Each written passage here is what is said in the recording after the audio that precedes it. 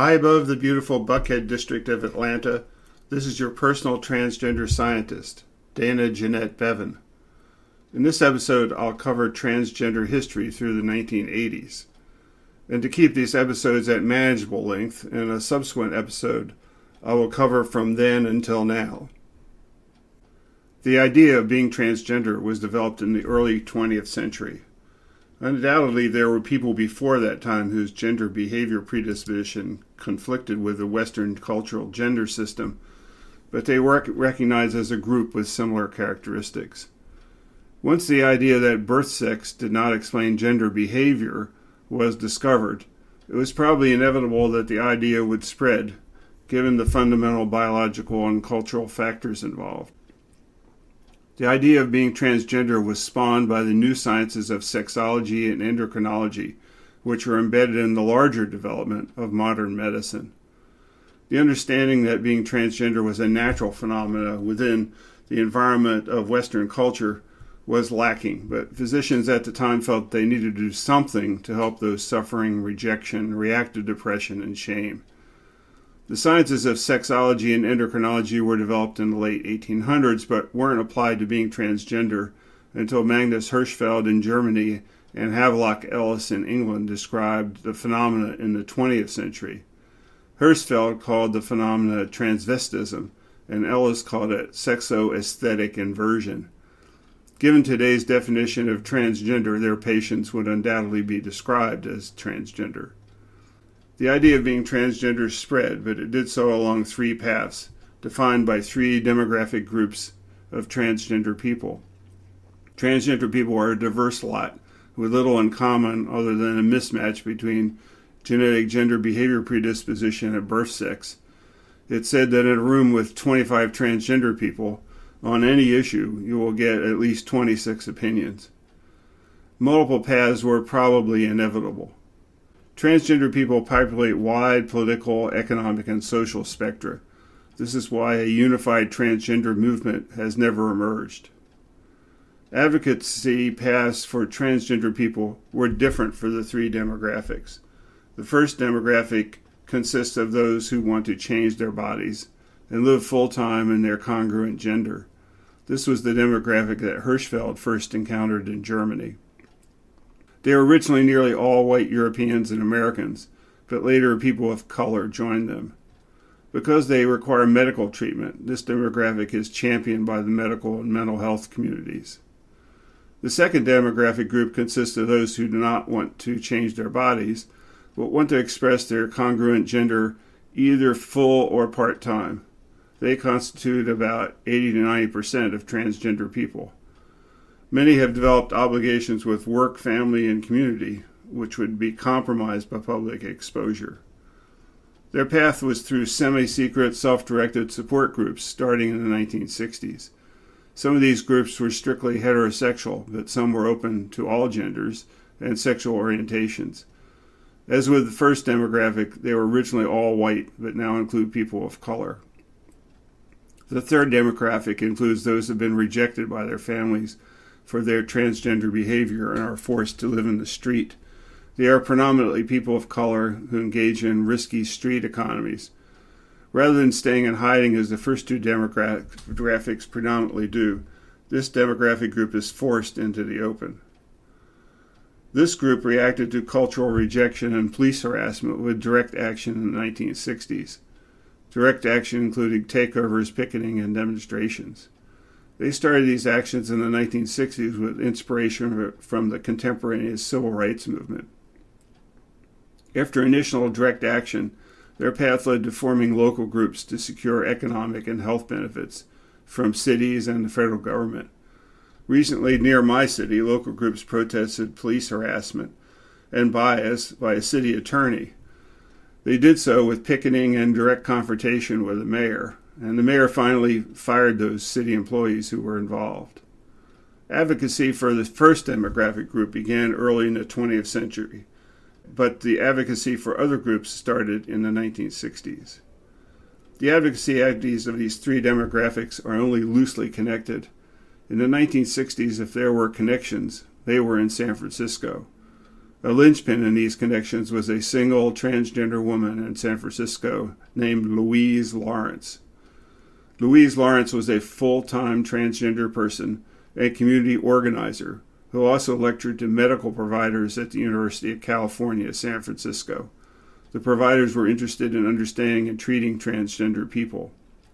She was not only connected with transgender people locally, but worldwide through her correspondence and personal contact.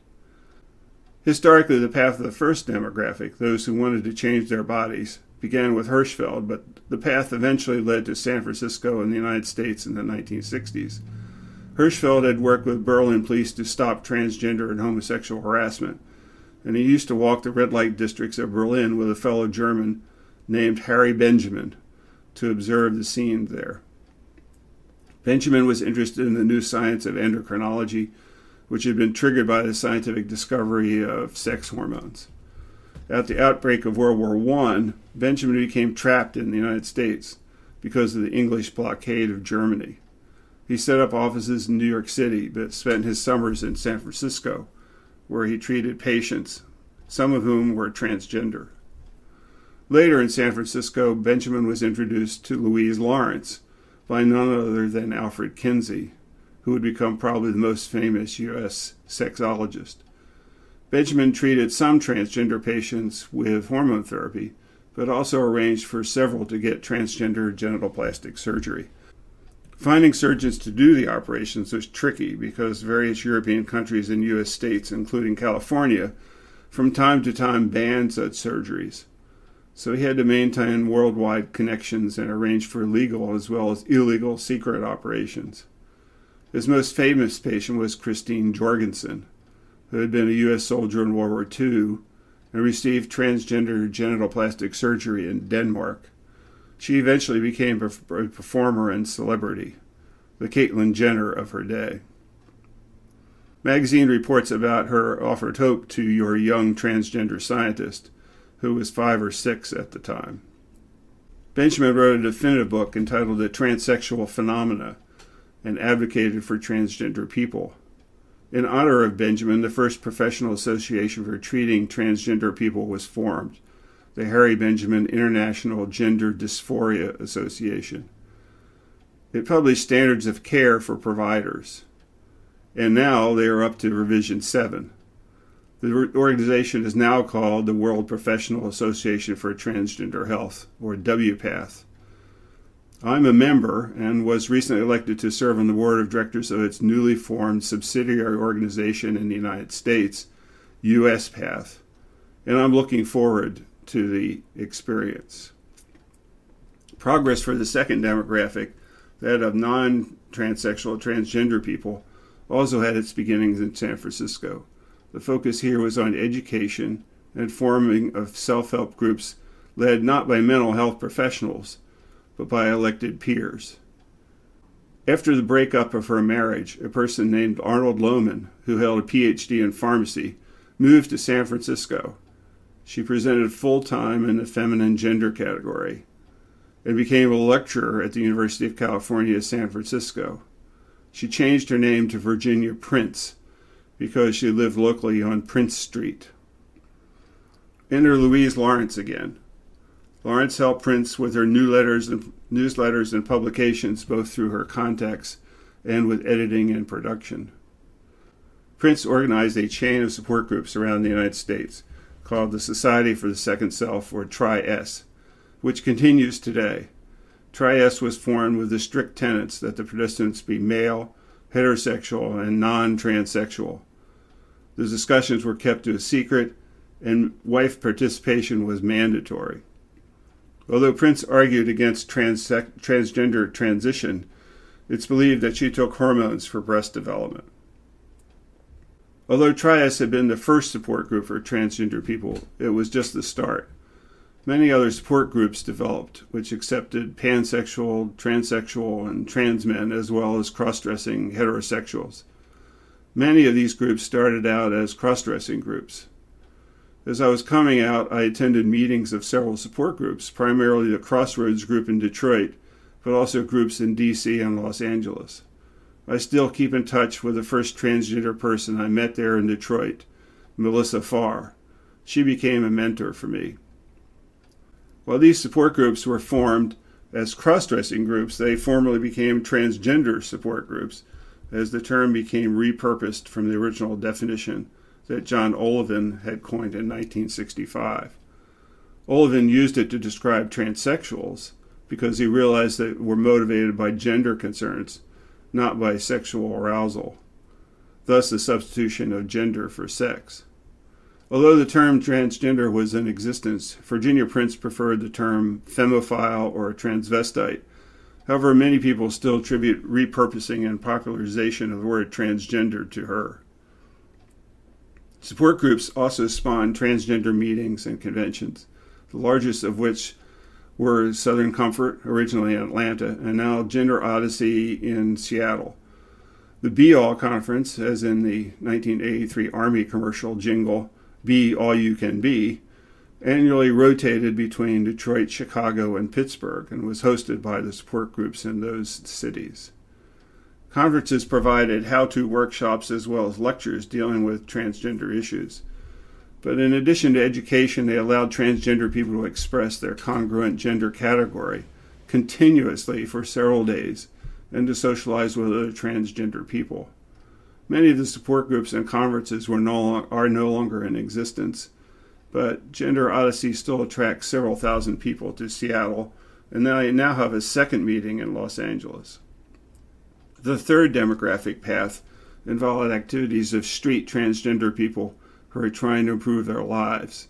They were spurred on by the concurrent civil rights movement in the 1960s.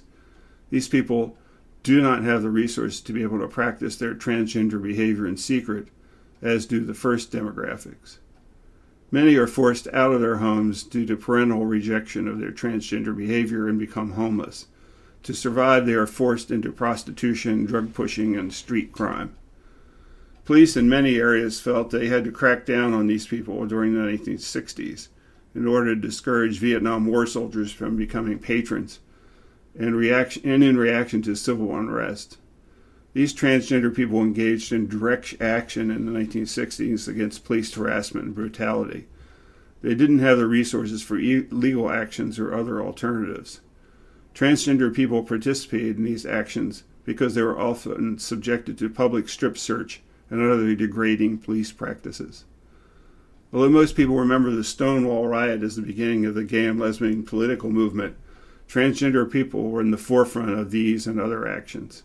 First in Los Angeles at Cooper's Donuts in 1959, then in Philadelphia at Dewey's Cafeteria in 1965, followed by Compton's Cafeteria in San Francisco in 1966, and finally Stonewall in New York City in 1969.